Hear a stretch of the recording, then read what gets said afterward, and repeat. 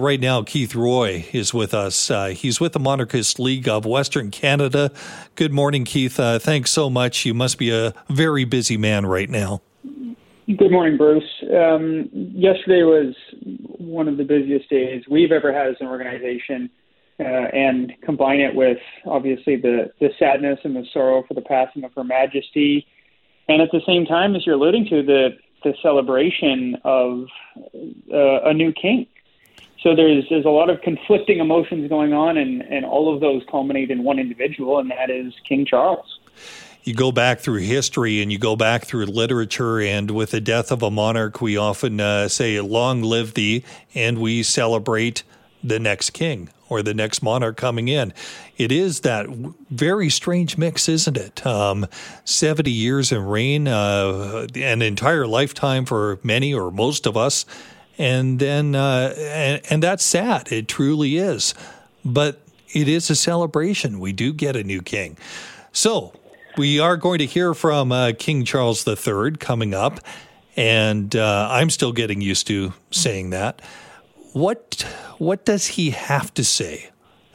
First of all, when I ask that, I mean that in terms of two things. What is the protocol here? What is required of him to say? And then what is it that he wants to say to reach out to the audience in 2022? Well, we recall her late Majesty's speech when she acceded to the throne on the death of her father, when she was in Cape Town and she found out, and she did the radio address, which was also televised in parts. My life, whether it be long or short, will be devoted to your service. And that clip, Words She Lived To, was played for 70 more years. So the poignancy of the moment is not lost on Charles. This is an important moment. But it's a struggle because this is a man who lost his mother yesterday. And so there will be some sadness, there will be some grief, there will be some joy for a life well lived. But most of all, I think there will be a message of continuity and stability. This isn't some sort of radical changing of the guard. It's not like we're getting a new government and switching from conservatives to liberals or Democrats to Republicans. This is the joy of the monarchy for Canadians. It's stable and constant and true. And the Queen did the same thing for 70 years, just slowly plodding along doing her duty. And Charles will continue to carry that along. So the message will acknowledge the importance of his mother. It will recognize the solemnity of the moment, and it will ensure and assure us that things will continue as normal. Of course, when his mother passed, he probably had an inclination that her health was very poor. We all knew that. But he had a little bit of advance notice of just how grave her condition had been in those hours. So there is that preparation that has been taking place. But still, one of the things that he has to do, I would imagine, is come through with a very strong sort of presence. And we know that Charles is one that can be brooding at times. Is that fair to say? Or a little bit somber? He comes across as very serious, doesn't he? Well, first of all, we need to remember that, King Charles III is not Queen Elizabeth II, and we shouldn't expect him to be that. He will be his own man, and he will have his own form and style. I've had the opportunity to meet then Prince Charles, and I was remarkably impressed at his ability to communicate one-on-one. Very charming, very engaging, much different than kind of the media lens most of us would have viewed him through. And if we think back to some of the speeches he made at the Jubilee celebrations, very touching, heartfelt, about his mummy. I think Charles is a far better communicator than he has been given credit for. And now that the spotlight is exclusively on him, I think people will be pleasantly surprised at his ability to communicate and lead us forward in this role. Keith Roy is with the Monarchist League of Western Canada. I want to pick up on that a little bit because he does have an image in the media, and there has been, I would say, an uptick in interest in the monarchy in the last couple of years. Even Netflix has got The Crown, where you have this series where he is portrayed as a character. Is that characterization of him fair in the media? Do you think, I know you mentioned that, and I've heard this before, people that meet him find him very personable, but the stories that we hear are not quite that way. Yeah, so Charles is an interesting problem in that he was the first heir to the throne who grew up in the spotlight, just as the Queen was the first queen who reigned during the television era. And so there was no playbook for Charles, whereas the lessons learned from raising Charles in the spotlight were brought forward to William, and he was raised a little bit differently in the spotlight, and his persona was presented a little bit differently. If we think to Charles in the 80s, and he was a bit nerdish, and he was an eco farmer, and he was talking to plants, and he was all green friendly. If Charles were 20 today, he would be the coolest guy in town. And I think he'll be well served with the things he knows, and the world's come around to Charles in a lot of ways, and a lot of his beliefs and his thinking. And once he starts communicating that, I'm hopeful, optimistic, and I do believe that people will find that he is very effective at his job. Nobody has trained as long as him for this job, and he had a front row seat to one of the best. Well, Keith, when he was in his 20s, he was far from the coolest guy around, though. He had trouble even mixing in or socializing. Is that fair back then? Oh, certainly. I mean, Charles, I like to think of Charles as a man ahead of his time. He was nerdy when it wasn't cool, and now that it's cool to be a nerd, he's moved on a little bit in age. He's just a little out of place on his time. But again, he's had to grow up in the spotlight as the heir to the throne in an era that's just completely unprecedented. And he did his best. He's settled into who he is as a person. His relationship with Camilla is wonderful. She is a delightful human that provides him an enormous amount of support to do the role. And as we saw with the Queen, she had Prince Philip with her for 68 years of her reign. And the last two, you could see it, that she just struggled without him by her side. And so we've got a new king, a queen consort. Together they will move forward in this role. And I think Charles's reputation that you're alluding to will be even further rehabilitated from what it was. Charles has really come around to the public in the last number of years. Obviously, the Diana era was a struggle for his reputation, but people have come to enjoy him. People have come to accept Camilla. Certainly the British public has. And as we go forward, that couple, the king and the queen consort, will reign and provide leadership to Canada, the UK, and all the other realms. Do you think that image of him actually suffered because the media loves, especially when it comes to stories and certainly series, they love contrasts. And with Diana, it definitely was a contrast of personality. We know that. And that was portrayed. She was very fun-loving and outgoing and caring, much like Charles, but certainly not Charles.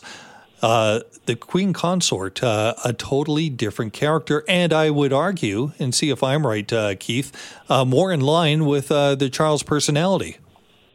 The Queen Consort actually is, from a support of the monarch standpoint, I would suggest is going to operate very similar to the way the Duke of Edinburgh did, which is supportive, helpful, 2 steps behind, out of the spotlight, but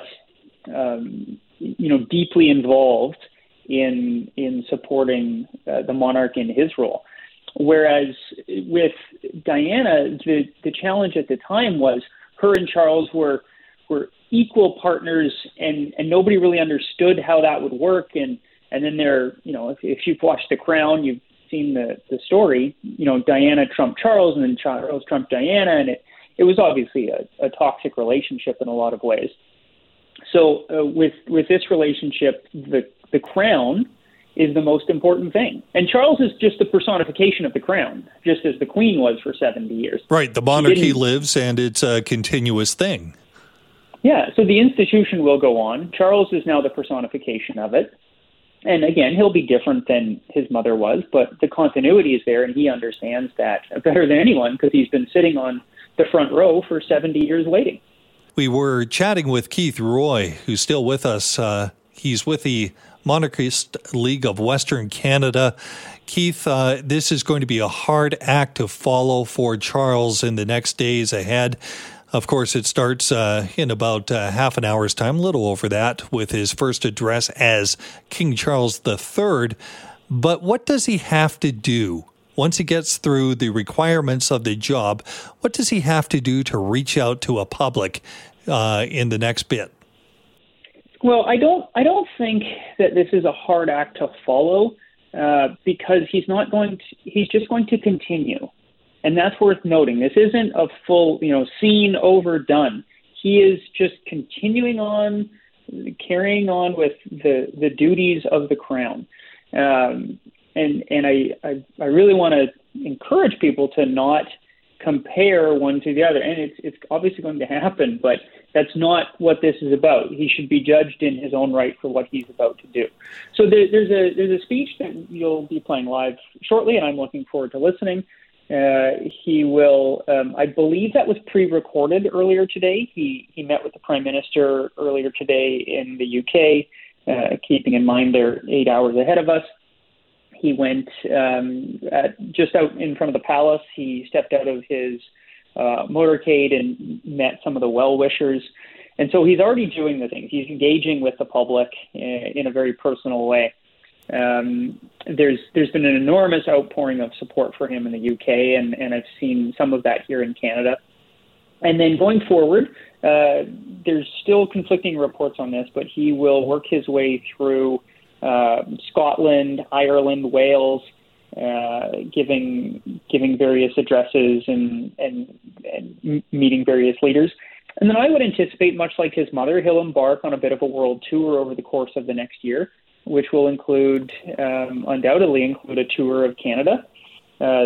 Keeping in mind, he doesn't visit Canada, he tours Canada because Charles, as our king, is as Canadian as you or I. That's right. It's never a visit. It's a tour. Yeah, he will have a Canadian homecoming, which may include multiple cities, may just include Ottawa. Charles has always been quite fond of Canada, and I'd imagine we'd see him here. And then he'll tour some other realms in the world, all kind of within a 12-month period. I would anticipate a pretty global presence to just go out and do some very personal, he'll shine a light on some of his interests, which include climate change, children's education, and then he will do some visiting with the public in various public events. I think people will see that he is a very approachable and dedicated and hardworking. I mean, if you go and read anything about Charles, everyone will tell you he's always working. He's not no one's ever questioned that part. No. Yeah. No. Right. So just like his mother, who worked until 2 days before, the day before or 2 days before she died, appointing a new prime minister. So the institution is in good hands. We as a country are lucky to have this. And we get to be part of this. Well, Keith Roy, thank you so much for your time. I appreciate it. We're about half an hour away from hearing from King Charles III, but it's been a pleasure chatting with you. Thank you. God save the king. And it was about just over 24 hours ago that the world learned of the passing of Queen Elizabeth II. And in that time, there have been remarks from leaders all around the world remembering the 70-plus year reign of Queen Elizabeth. And we have also learned that King Charles III will continue on with going by the name Charles, choosing to go King Charles III. And he will be making his address, his first one, in the next half hour or so. History continues to be made. We will be bringing that address to you when it is made right here on the Mike Smith Show coming up. But, it's interesting because there are things that do continue, even though we have such monumental news. And the passing of a monarch, there really is nothing that can compare to that when it comes to something that really dominates the news cycle. But that being said, we do have an election cycle underway right now. We do have the civic elections coming up on October the 15th and a provincial by-election tomorrow. And those go ahead despite the fact that we do have a change in monarchy from Queen Elizabeth II to King Charles III. I had a chance to talk with Hamish Telford, Associate Professor of Political Science at the University of the Fraser Valley, about this and about when it comes to campaigns in general. What effect, if any, do we have when there is the death, say, of Queen Elizabeth II? To be honest, I'm really not sure of the answer to that question, Bruce, because it hasn't happened for 70 years. I understand in Canada's past, when a monarch died, Parliament and provincial legislatures were dissolved and we'd had to have a new election. That doesn't happen anymore. So it's very tricky for candidates who obviously want to get the vote out for tomorrow, but the monarch died yesterday. Do they want to be telephoning people and knocking on doors and trying to get the vote out as they normally would do? And people they're contacting could well be grieving. Yeah, I would almost imagine that is up to the individual candidate to make a read on that, depending upon the advice they get.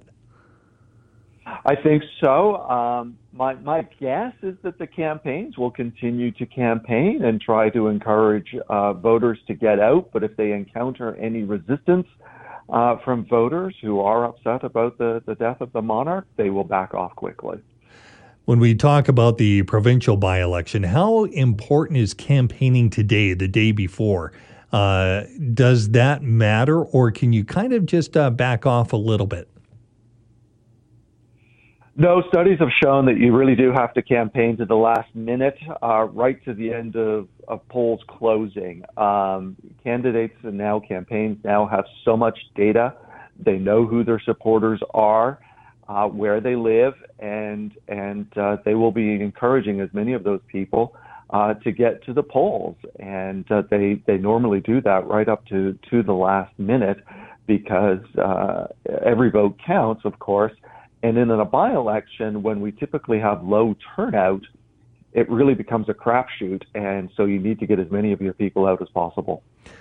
By-elections almost go invisible at times, and I'm not suggesting that this one will be invisible in Surrey South, but it comes during civic elections, which take a lot more profile, especially right now in Surrey and in Vancouver.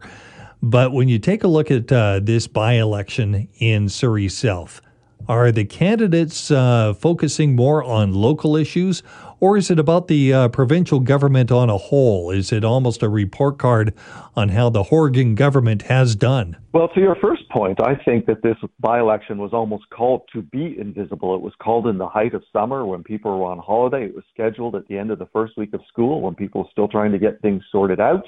It was also scheduled on the day the Conservative Party of Canada is choosing a new leader. And now, of course, they didn't anticipate the death of the monarch, but we've got that now. And I think that may have been part of the strategy of the NDP, was to drive turnout down so as to give their candidate a better chance. As to what they're campaigning on, I think it's a mix of local as well as provincial. I think the Liberals have been trying to call into question the NDP record on and lack of action, they would say, on things like inflation, the crisis in the healthcare system. Of course, these things affect the whole province as well as Surrey. Crime is going to be an important part of that campaign. Kevin Falcon has been no stranger when it comes to trying to make crime an important issue in the run-up to whenever the next election is going to be for the province. Is this a theme that you think will be playing out to the hearts of people, or are they overplaying their hand? I don't think they're overplaying their hand. We have seen a terrible rash of sort of shootings, broad daylight, brazen shootings across the Lower Mainland and notably in Surrey. So I think it is a top concern for some voters, to be sure. And we're all a little bit fearful, right? You don't know when and where these things are going to happen. And obviously, we as a community, as a locality, as a city, and a province and a country need to do something about this. So for some voters, this will be the top issue. When it comes to the by-election, again, polls are polls, but by-elections are what people are actually thinking. Is there going to be any take-back from this by-election, do you think, for those running civic campaigns, especially in Surrey? Can they read something into the result and pivot if they had a strategy to begin with? It's difficult sometimes sort of translating one electoral result to another arena. I think that if the Liberals win this seat, traditionally being a Liberal area, traditionally being a Liberal seat, if the Liberals win it, I think that wouldn't change anybody's calculus. If the NDP pull this off and take a seat that they haven't otherwise held, that might give some campaigns at the local level, municipal level, pause. They might try and analyze that and determine if any changes are needed in their campaign. We were talking with Hamish Telford from the University of the Fraser Valley about two elections underway, or campaigns underway. Of course, the civic elections across the province and also the provincial by-election tomorrow. And it's interesting, when it comes to civic elections, many eyes have been on the city of Vancouver and those polls that keep on changing who's in the lead. So we had a chance to talk with Hamish Telford a little bit about how much confidence he has in those civic polls. I think the polls are going to be all over the place on this one. The last poll I saw was sort of a three-way tie. The most recent poll I saw showed two candidates had moved out in front, with Kennedy Stewart actually in the lead, whereas in the last poll I saw, he was in third spot. And it's difficult polling in municipal elections because they tend to use relatively small sample sizes with a relatively high margin of error. So I think the polls are going to be a bit all over the place. But campaigns, of course, will have better polling. And I think we need to take our cues from what campaigns are doing. Watch what they're doing. Where are they going? What sorts of announcements are they making? Because they're making all of those calculations based on the data that they're acquiring. Well, I'm glad you mentioned that, because I keep on looking at these Vancouver civic polls and see that there are such differences in who's out in front and how tight it is, and flipping and flopping back and forth. And of course, in the civic races, whoever is in front, that campaign tends to take that poll as gospel and work it right into the campaign. Is that a little bit dangerous, using some of the polls for your campaigns, do you think? Well, it depends which polls they're using. If they're using public polls, then yes, it's very dangerous. But I think most of the campaigns are relying on their private polling, which are generally a higher quality, more accurate polling than the public polls that we see in the media. The other thing to bear in mind, certainly in the second last poll that I saw, up to a third of voters were undecided. And of course, that creates a lot of volatility as well. I rather suspect with an October 15th election, people aren't going to be making up their minds until maybe Thanksgiving weekend, when they get together with family and friends and say, oh, yeah, there's an election next week. Who's running? Right. So this is really sort of pre-season campaigning that we're in at the moment. Hamish, it's still this point in time, but at this point in time, which are the issues in the city of Vancouver that you think that candidates better concentrate on? Well, I think housing and transportation are the two big ones. Of course, we need more affordable housing. That requires more density. When you're building more density, of course, that creates congestion unless you have good plans to move people around. So I think that and the campaigns know that. I think that's really what they're campaigning on. But they've got the added wrinkle that they're campaigning at a time of high inflation, and that the cities are rather limited on what they can do about that. But That's going to be an issue for sure. And as you mentioned before, that the crime issue as well, and the crime issue broadly speaking, not just sort of the brazen shootings that we've seen, but the more street level crime that we've seen, the random violence, the tent cities, all of those things I think are front and center in this campaign.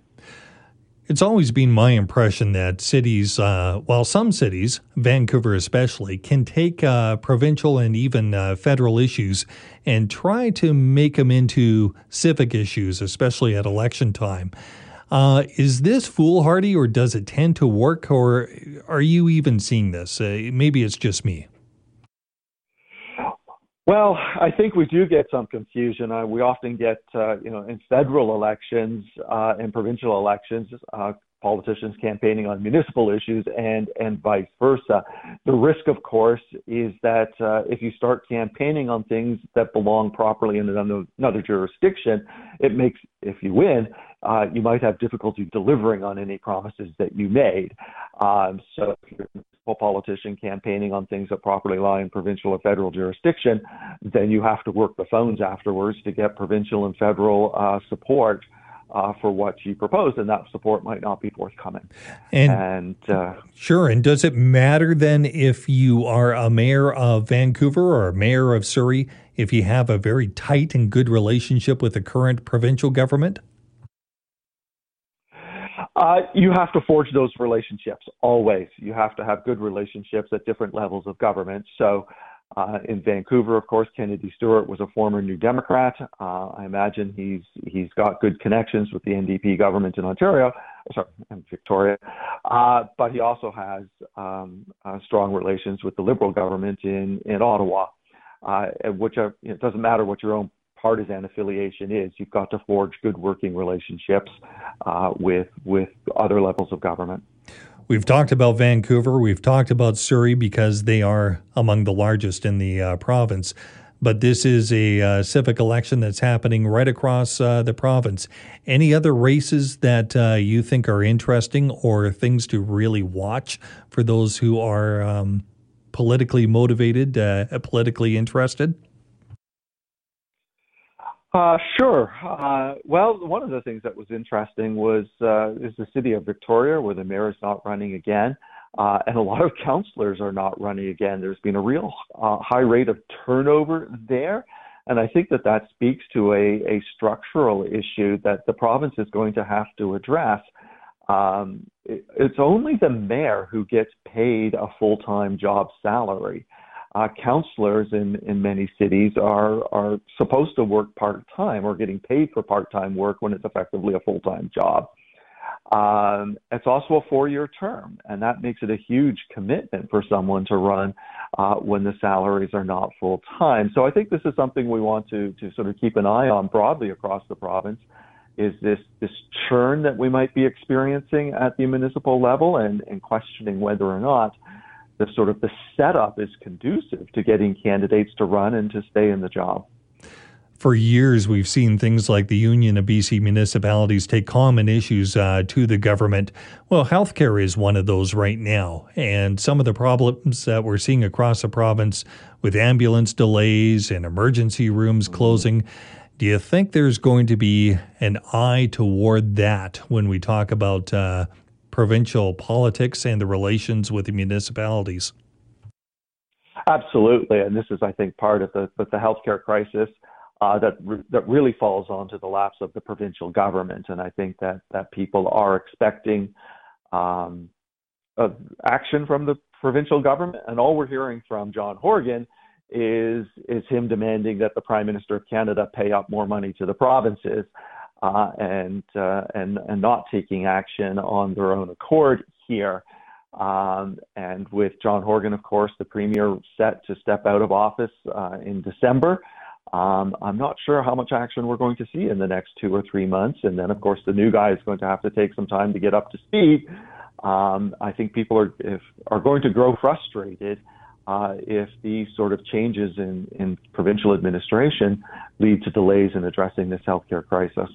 December comes along, and if we have, say, David Eby as the new premier, and they're not addressed, as you say, Is this going to be a liability as far as running into the next election? Absolutely. And there has been some speculation by reporters in Victoria who have their ear to the ground that David Eby might call an early election. I would be very surprised that if he did, for two reasons. I think that many economists are expecting 2023 to be the year of a recession. This has been the year of inflation. Next year might be a year of recession. And you don't want to have an election during a recession. And he certainly has to take action on the healthcare system before he calls an election. So I would be very surprised, or put another way, these things might delay any thought of an early election. Well, interesting times ahead. Thank you very much for joining us. You're welcome, Bruce. And if you had a chance to listen to King Charles III making his first public address as King Charles III, you may have noticed a balance between him being somber and reflecting on the passing of his mother, Queen Elizabeth II, and also outlining his commitment to continue on with many of her responsibilities and also her dedication. Would love to hear some of your thoughts on King Charles III in his new role. Is he up for the task? Is it too soon to even talk about that or even challenge him on it or question whether he is the right person for it? Well, your thoughts, 604-331-2899 on the Buzz line. We'll try to get to as many as those Buzzline calls later on in the show, 604-331-2899. Well, it is back to school, and back to school is also that time for many people who are, trying to further their education. Post-secondary students, new post-secondary students, and ones returning to the classroom. And there is that challenge of how to look for market housing close to campus in a really tight market, more tight in terms of rent than ever before, one would argue. Certainly the case in Vancouver, possibly also the case in markets like even Kelowna or Kamloops. When you take a look at market housing, it really is difficult. So difficult indeed that Global Education City, which is the largest provider of off-campus student housing in Vancouver, said that the first thing that you're greeted with when you go to the website for Global Education City is a fully booked message. Well, GEC says it's not their fault. Simply isn't. It's a case of something happening in the rental market that perhaps they haven't seen to this extent ever before. Well, Tashia Coutineo is the Secretary Treasurer of the BC Federation of Students and is with a group that's all too familiar with this problem. Thank you, Tashia, for joining us. How bad is it? Am I exaggerating the problem, or is it even worse than I say? I mean, first, thank you for having me talk about this. And second, this has been boiling for a while. You know, the pandemic has just put it at the forefront, made it more transparent, and like a lot of social issues, exacerbated the problem. Accessing education is increasingly unaffordable. We have tuition increases, cost of living, and lack of adequate public funding. So it is as dire as you're making it out to be for students, especially those navigating it, returning to campus this fall. We know Vancouver is a really tough market when it comes to rentals, but are we seeing a situation where it is so tough that maybe some students have to make some tough choices? When I say tough choices, like go elsewhere for their education or not pursue it at all, what examples are you seeing? Yeah, so in Vancouver, we have a less than 1%. In Kelowna, like you mentioned, it's actually the lowest that it is in a interior region. And what we're seeing is that students cannot find housing, both accessible issues and affordable issues. They're placing themselves in precarious, unsafe living situations. We see students at SFU asking on Reddit where they can park their car so they can live in it through the term. You have students delaying their education by a month, staying home, hoping that October will be different. They'll be able to find something. You have students sleeping in illegal suites in precarious situations that could change and they're not covered by code. And if they're choosing to live without housing, whether that's happening or not, they're putting themselves in situations because there just is no housing. available to them, and it does result in either delaying their education, making the choice to stay home or go elsewhere, or delaying their education because obviously when you're sleeping in your car or living in a situation like that, it has an impact on you as a person and therefore your education as well. That is absolutely awful when I hear of that, not only for the case of living in things like your car, but you mentioned safety.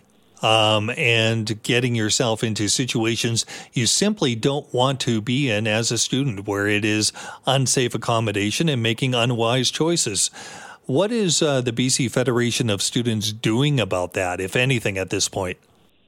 Of course. So a large piece of this is obviously the advocacy with the government, and we have coalition partners at BC Rent Bank who are able to be the experts on housing to which students are not, and really lead that advocacy when it comes to the government. But we also have our student unions. We have 15 member locals across the province, and we are trying to educate students with resources before they get here or when they are on campus of what is reasonable, legal, and what they should be expected to. Should they get themselves in precarious situations, we have full-time staff at those locals who are able to support them, as well as on retainer tenancy lawyers. That's how big the problem is and common for students. Is this just a Vancouver problem or more of a Vancouver problem? I mentioned cities like Kamloops and Kelowna. What are you hearing from those around the province, some of your associated federations of students? Of course. So we see students in Kamloops. Obviously, the enrollment number is higher than the amount of spaces there are for people to live. And you see that same problem in Kelowna as well. Institutions are inviting students into our community on the benefit of post-secondary, but we as a community are failing them. So with the upcoming municipal election, October 15th, you will see students having their lived experiences at the forefront of their minds when they go to the polls. Our municipal governments do have a responsibility through their growth strategies, housing action plans, and zoning to address affordable housing. And so what we're wanting to see from our candidates is points on that and how they're going to address it, not circumvent it, but actually address the experience, because students do contribute to these communities, right? And so we do, as a municipal government, have a responsibility where it is our stakeholder.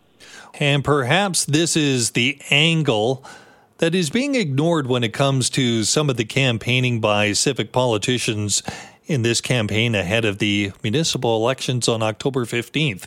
Yes, we have been talking about the housing market, but what about the housing market, especially as it pertains to affordable rent for off-campus students who may be looking for a place to live as they want to further their education in cities like Vancouver and Kelowna and Kamloops, Victoria, the rest of the province? Why are they not talking about this? Well, to address some of that, and what we're going to see done about it is Tashia Coutineo with the BC Federation of Students. Tashia, thanks so much for picking up on this story. And when it comes to rent and taking action on behalf of students, how do you align that with the municipal campaigns? Are you talking to any of the candidates? Yes, so we're trying to set up where applicable and help our student unions set up all candidate meetings where candidates are able to come to campuses and be able to speak on the issues, as well as we've developed out a kind of get out the vote campaign to engage youth in the municipal elections and understand what falls within the municipal government that impacts students who attend post-secondary. So, yeah, what does fall within the municipal government? Where is there a difference between what, say, a mayor and council members can do with a civic vote, with a council vote after they're elected, and what is provincial? Yeah, so we have two moving parts here that really pertain to students for the municipal government, and that is transportation as well as housing. We understand that a lot of policy that comes around housing is shaped by the provincial government, and we are pushing, for rent freeze, especially when there is a thing thinking about, 8% of students and people will lose their housing within the next years with all the increases in that regard. However, the municipal government union put out a report saying that there is enough housing being built to match the amount of population growth. And we know that not to be true, because we know that students are really not being accounted for in those kinds of reports. Around 50% of students usually live off campus due to lack of on-campus housing. And some, post-secondary institutions were never built to have on-campus housing. So it just shows for us that municipal governments are not necessarily taking into account that students who come to their communities are integral parts of those communities. I take it on-campus housing is mostly full, and that's the reason why so many students don't even look at that as an option. Or is it because it would be too expensive to begin with? What is the deal there? I think there is, at most post-secondary institutions, a very long wait list when it comes to on-campus housing, and they do try to prioritize first-year students as well as Indigenous and other IBPOC members of the community. And so those are those two things that come into regard. But ultimately, these institutions are growing at rapid rates that they were not necessarily set up to house.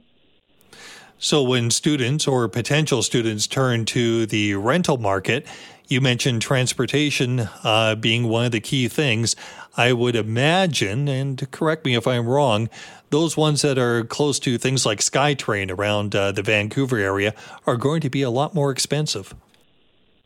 Yes, you're going to see that for students, especially when there is such a demand that prices will go up. And a lot of people don't actually want to rent to students because they have an understanding that students come and leave in a time frame, and they want long-term tenants, or they want people who have twice the amount of income, which students do not fit in that category. And these are unreasonable things that landlords cannot necessarily legally write on a paper, but definitely come into their minds when considering applications. You mentioned this a little bit, but I want to expand on it. When it comes to housing, there have been many announcements that, yes, we have increased the amount of affordable housing. It is something we've are going to do even more of. But do those announcements kind of ring empty for you? What's going on with that? I think there's so many moving parts here that are inherently intersected. You know, student housing is first and foremost an affordability issue, because access to education is not just about the cost of attending, but rather the cost associated with it and housing being in that. So when we have inadequately funded public post-secondary institutions that are having to increase their tuition to fill budget gaps left by provincial operational grants, then we see that impacting students. So not only do they have huge cost of tuition, now they need to move to an urban center to attend a post-secondary that has a program for them that does not have housing. So it's two parts moving here. We have public post-secondary that's underfunded and lack of affordable housing, and I think they kind of play off of one another for students and their experience. We've seen over the years that many of the programs that used to only be available at some of the bigger universities like SFU or UBC or UVic in Victoria have now spread and are available in areas like Prince George or Kamloops or Kelowna. Is that something that could help an expansion to some of those programs? You know, what I will say on that point is we're seeing a lot of that competitive nature from public post-secondary institutions due to, again, lack of government funding and operational grants. And so, again, we do need to think about not just getting students in the door to these programs, but our responsibility to them when they are in our communities, yes. Tashia, where do we go from here? For the BC Federation of Students advocating, or for taking the fight to the next level, to actually translating it into rental housing that is affordable in our province? For us as the BC Federation of Students, we push for a rent freeze, but we also have the most impact when we're able to work with coalition partners that can create systems that not just benefit students, but also everyone. Our biggest partner is BC Rent Bank. Because they are the experts on housing to which students cannot be, they are able to use our voices and experiences to ensure that there is a system that is sustainable and secure in the long term. And so that's what we are putting our efforts towards, as well as educating students on what they can reasonably expect in their housing situation. From the political side, are you getting any allies? Are you getting people that have jumped on the bandwagon with you in Vancouver or elsewhere? You know, that's the beautiful thing about these coalition partners is that we're able to connect with people outside of the post-secondary sector who are also impacted by this issue. So, yes, we are. And what is it that they're telling you? Is there hope? We try to be as hopeful as we can, and it means of things that we as a federation have the ability to push for change. There is a post-secondary funding review happening, and we are continuously advocating for more funding towards public post-secondary institutions, not just a revaluation of the current funding model. So that's our piece of the pie, and we're pushing as hard as we can. Next steps and things that you expect to be doing in the next year to make this, to solve this as an issue.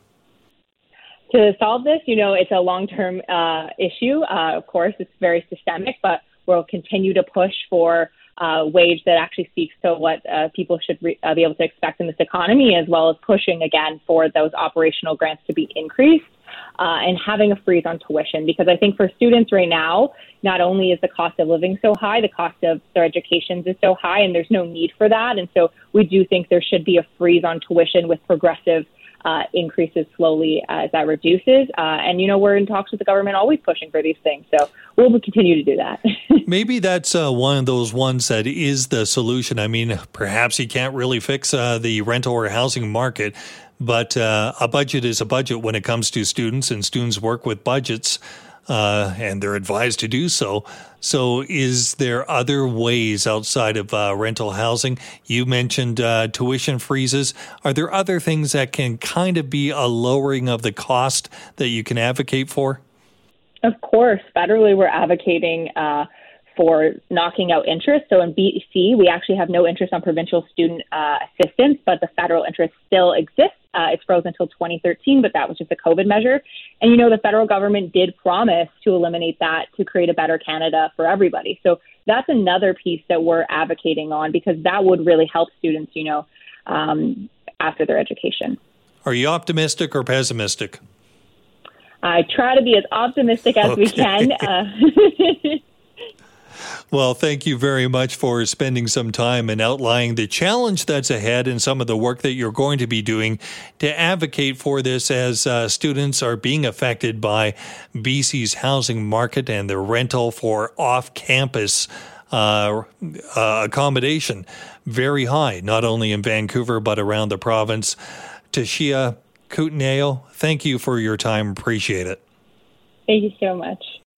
Well, it's time to check in on an election race in the BC interior. It's a race for mayor that's getting a great deal of attention, mainly because an ass is running for mayor. Where? Grand Forks. Well, community contributor Eric Chapman has been checking in on this for us. The world has seen many great leaders. Sometimes those great leaders come from the most unexpected places. A person at a young age can be thrust into duty only to cast away their entire life just to do what's right. We've seen examples of this in the past. Hank in 2015, a pig that was just eating slop one day and the next has 7,300 write-in votes to be a Virginia state senator. Earl Grey ran for mayor in Halifax in 2012. And now has their eyes set on the seat of the head honcho. That's right, Earl Grey wants to run for Prime Minister. There's a local donkey that has decided they want to make change. Hey, ching-a-ding-ching. Lobo is running for mayor in Grand Forks, BC. Fun fact, Grand Forks is just east of the community of Almond Gardens, BC, in the Similkameen Division Yale Land District of British Columbia. Lobo the donkey has a caretaker that is running his campaign, Lorraine O'Connor. So I gave her a call to chat politics and donkeys, which really do go hand in hand. Hi-oh! Lobo is a small standard donkey. He's 13 years old. He's only 40 inches tall, but that doesn't stop him from wanting to do big things. Oh, 40 inches tall. I didn't read that in the article. Oh, that makes this even more adorable. How did you come to have Lobo in your life? I have a farm, and I've got an assortment of farm animals. And there was an ad in one of the feed stores on the bulletin board, and my husband and I went and looked at this little donkey, and it was love at first sight. Oh, I love that. When did Lobo decide to get into politics? It was never really on his agenda or his bucket list, but it just happened. And it's maybe in the stars, because somebody had mentioned something about any ass could run, and it's not directed at anybody. And I thought, hey, I have an ass right out here. So here we are. And this is the town of Grand Forks, right? Tell me a little bit about Grand Forks. Grand Forks is a beautiful valley running east to west, beautiful farmland, around 4,000 people in it. Half of those are seniors, actually. And there's a lot of history here, a lot of fourth-time generation people here. We've got two rivers, the Granby and the Kettle, and they meet right in Grand Forks and join. It is a beautiful place. Is it maybe a mining history that's around that area with all the rivers? There is mining, and there's logging, and there's ranching. There's quite a pioneer history here. What are some of the hot topics in Grand Forks that Lobo will be addressing during his mayoral campaign? Lobo has a site that a friend of mine started up, and people have been putting their concerns on there, asking Lobo, what about this, what about that, bringing attention to things we never even knew about. And so, of course, we all know about housing. Well, in 2018, there was a huge flood. It displaced a lot of people. They're still waiting for housing. We need more housing for people who want to come here and work. They want to work in the hospital or other industries. We have two parks. We have City Park, and then Rotary built a beautiful water park for the kids to play in. And because of the floods, and now they're redoing the dikes downtown, those parks aren't usable. So the younger generation is looking for stuff for them to do. They need some open air spaces where they can play and safely play, and where their parents and grandparents can come along and sit on benches and watch them play. Yeah, all jacking around aside, that's interesting you bring up the issues that come from this and how it's kind of inspired people to maybe speak up that haven't before. It has inspired people, and that's what I'm really enjoying. It was done on a lark, and it's brought people together. It's brought people together to talk about the election, who's running, the concerns that have never been addressed, never even looked at. It's got people talking about when is the elections, and it's really been a good thing. Yeah, I'm sure you're probably aware, Lorraine. We in Vancouver, the Lower Mainland, we have elections coming up too. So that's also I wanted to bring this up. Just to, it doesn't really matter what it is about an election. Whatever interests you, you should find it, and you should look into it, and you should bring up those topics that you mentioned there, Lorraine, and that Lobo is fighting for here, because in the end, it's a good message to get out and get heard. It is, and it takes people power. Don't sit back and wait for somebody to do it for you. Get out there and do it. There's lots to do. Do it. If you've got the ability, if you've got the desire, do it. If you want to see what Lobo is up to, Lobo for Mayor 2020 on Facebook. In fact, Lobo has inspired me to never get into politics. Thanks, Lobo, and good luck. Hey, jingity-jing.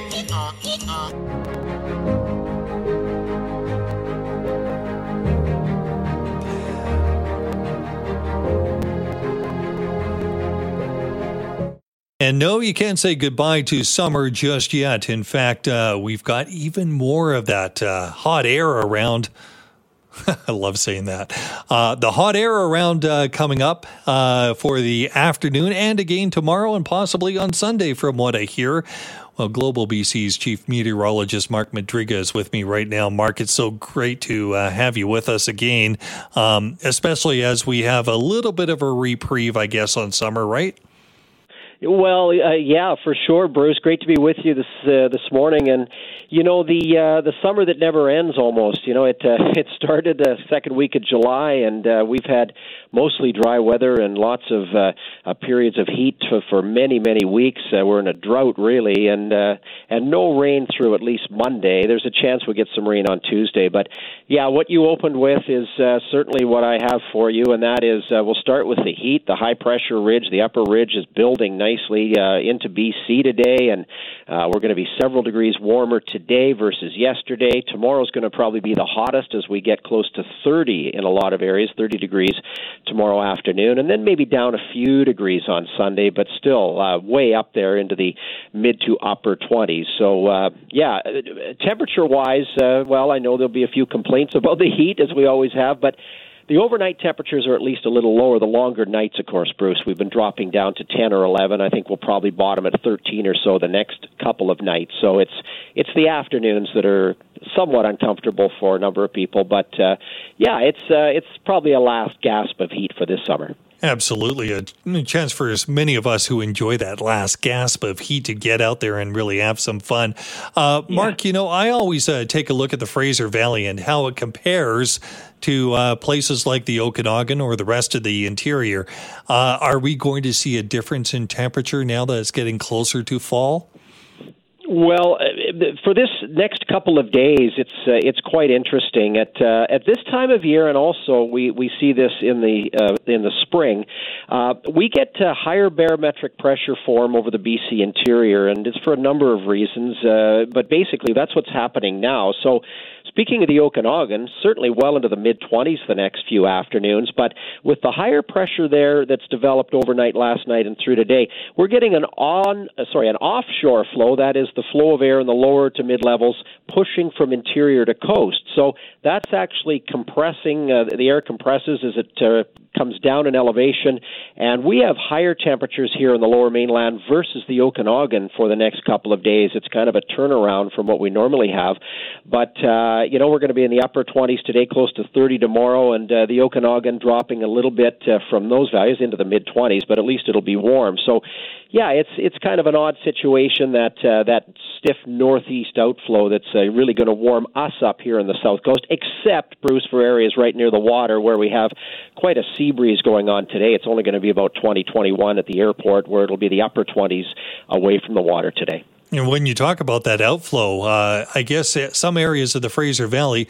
may end up seeing a little bit of that forest fire smoke. I know Manning Park had that fire around the East Gate, but there are other fires in the province too. What can we expect for maybe this afternoon and right through the weekend? Well, first of all, that fire that broke out last night just a few kilometers west of Hope that viewers and listeners were sending in pictures, and it's on social media, of the flames last night. Fair bit of smoke with that fire, and I can see that on my satellite imagery. It's some smoke sliding right in from the northeast, so the fire, let's say, just near Hope, that area of smoke sliding in through Chilliwack, I think some in Abbotsford, so it's not really thick, but once you get to Abbotsford and into Metro Vancouver, it's a lot thinner. But we're getting a little from that fire right now. But elsewhere, you bet, that Manning Park fire, just south of Manning Park, I can see the smoke from that pushing in from that area toward Bellingham, so it's sliding in from the east and northeast. That's the thickest area of smoke I'm seeing on my satellite imagery, and that's south of the 49th parallel, south of the border. It'll probably stay there as that punch of air from the northeast keeps it south of the border. But, the last element here is the other fires in the BC interior, several near Lillooet and Lytton. I'm not seeing really thick smoke on any of the webcams or on my satellite imagery from those fires, but the smoke from those fires in the interior has nowhere to go over the next 24 to 36 hours, but right in here to the south coast as we get that flow from the northeast. So, the visibility and the air quality will suffer somewhat later today through tomorrow, Bruce, but how much they suffer is still a bit of a question mark. Okay, Mark, before we let you go, as far as you can see, even beyond this, are we going to get a chance to wear our new fall clothes anytime soon? I haven't looked too far down the road, but I can I click through a few charts while we speak here. And, there's a chance of some showers in here now for Monday night, but really a few degrees cooler as we go into next week, but still likely above average. And I'm kind of scanning, the third week of, I don't like to go too far down the road with precision because it never seems to work out very well. But I'm into the third week on my charts here, and certainly, we're going to eventually, by the third week of September, I think we'll be back in the storm track. So I wouldn't doubt if we'd have several episodes of some rain at least, and certainly cooler air eventually. So, those that like the last gasp of summer, soak it up this weekend, Bruce. And Mark, summer doesn't owe us anything this year, I think. Can't complain. You're right. It's been quite a stretch. Well, the wait is almost over. The 41st Vancouver International Film Festival starts on September 29th and goes right through until October the 9th. This year, over 130 films, 100 shorts, talks, and some special events all going to be taking part in the film festival. Explore Vancouver International Film Festival 2022 is the big push. And joining us right now to talk about what we can expect this year that might be different than other years is Kyle Faustner. He's the executive director of the Vancouver International Film Festival. Kyle, thanks so much for spending time with us this morning. Well, thank you for having me.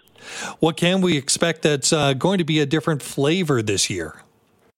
Well, it's been a few years since we were back in full force, so it might be a familiar for some, but it might be a new experience for others, getting back into the full-fledged cinema experience. It's an incredibly strong film program this year. So, before 2020, our film program lasted 16 days and it covered over 200 features. And so there was a lot to choose from, but sometimes you didn't know what to watch. This year at 135 features, I think we've hit exactly the right target. So everything in our program is solid and there's lots to explore, but you're going to be sure that you're making the right bet.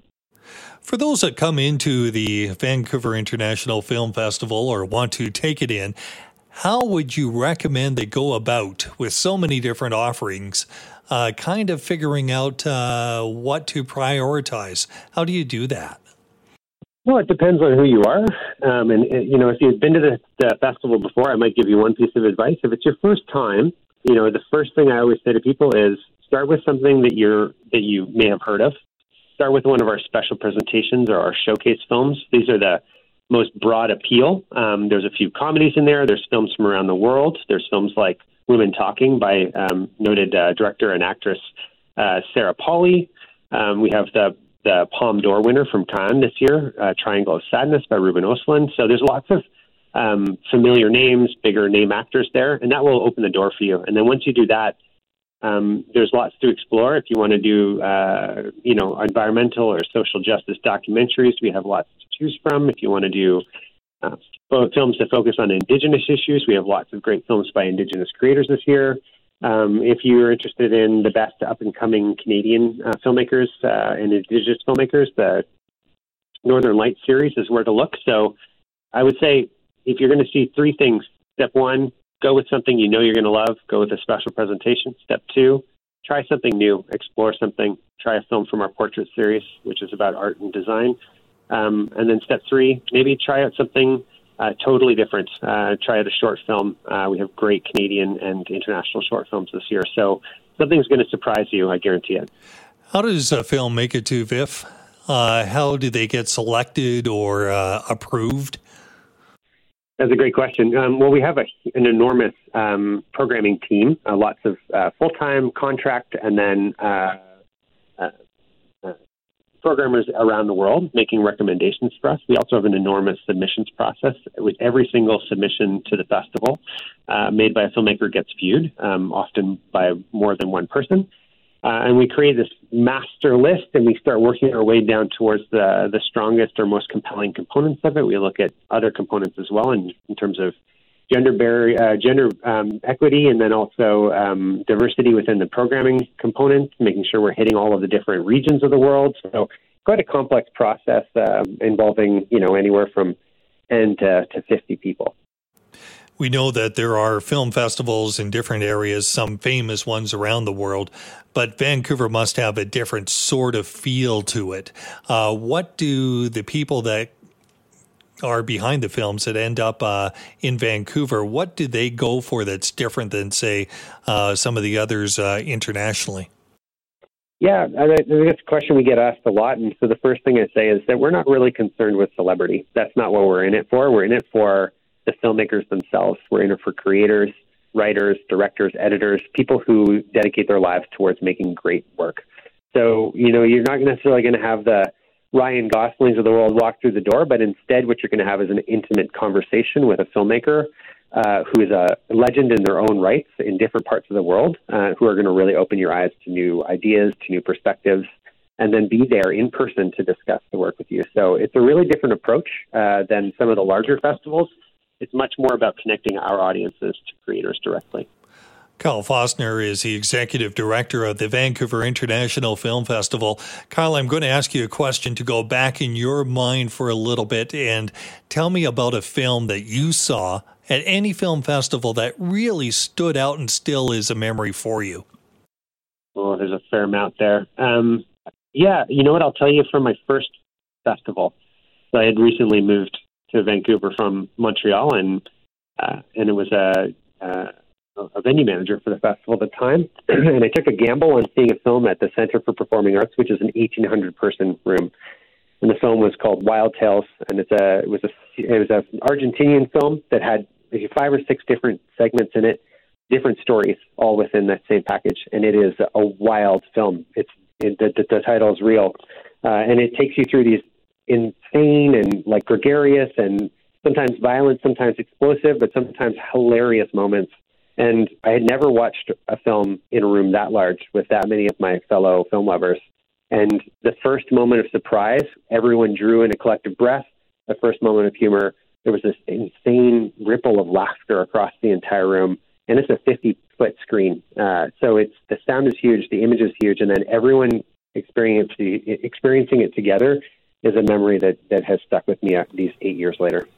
Many of us are moviegoers, not really film goers, but there is a difference between a commercial movie, I would imagine, mainstream movie, and that goes for a commercial big box success, and a really good film. What would you tell people that have never gone to a film festival to see a film to expect? How can they open their eyes? Well, I think there's a few different things. One is that I think people assume that the film from a film festival is going to be heavy-handed, intellectual, inaccessible in a way that in a way that doesn't mean that it's entertaining.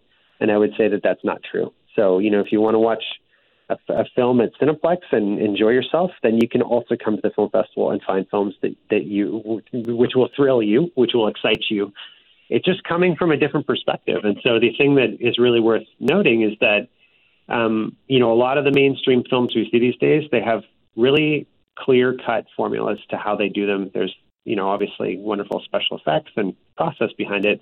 And there's lots of great work that goes into it, but there's often familiar narratives, familiar themes, familiar outcomes. But what you'll find in an international film festival is because it draws from people from around the world in a true 360-degree set of perspectives, you're going to find that things take a course you don't expect. And that experience is really relieving to people who watch a lot of, mainstream North American films. So I think people will be really, really pleasantly surprised. To greenlight a mainstream big box office film is quite a process, and it's commercial. But in greenlighting a small film, it's a whole different process, isn't it? It is, yeah. And so you'll see that a lot on the sort of national scale that we have, the Northern Lights series, which focuses on first or second features from filmmakers. Also documentaries, similar process. But I think it's also worth noting that a lot of the films we hold in our program from around the world are, in fact, the largest films from those regions. So it's not just that it doesn't have the financial might of Hollywood, but when we get a top-tier film, say from Hong Kong's notorious and extremely treasured filmmaking industry, it is in fact a mainstream film for that region, and so it has all of the components and financial backing. But yes, for greenlighting smaller productions, it's a lot more complex. But at the same time, there's a lot less interference on the outcomes. So you might have less budget to work with, but you also don't have the studios imposing their will on editing decisions or changes to the outcome of the film itself. And so, oftentimes it's a more honest representation of what the filmmaker's vision is. Kyle, you've piqued my interest again this year. I have been in past years, but I definitely want to take this in. A lot of others will want to take this in. How difficult is it to get tickets? What's the process? It's extremely easy to get tickets. In fact, we've launched a whole new website this year and a new ticketing platform this year to make it even easier. So it's viff.org, VIFF.org. You can find everything up for sale right now. And everything is affordably priced. There's membership programs. We got everything to make it easy for people to come. Well, Kyle Fossner, Executive Director of the Vancouver International Film Festival. Look forward to September 29th when it gets underway. And again, those that want more information can go to viff.org, VIFF.org for that. Thanks so much, Kyle. Thank you.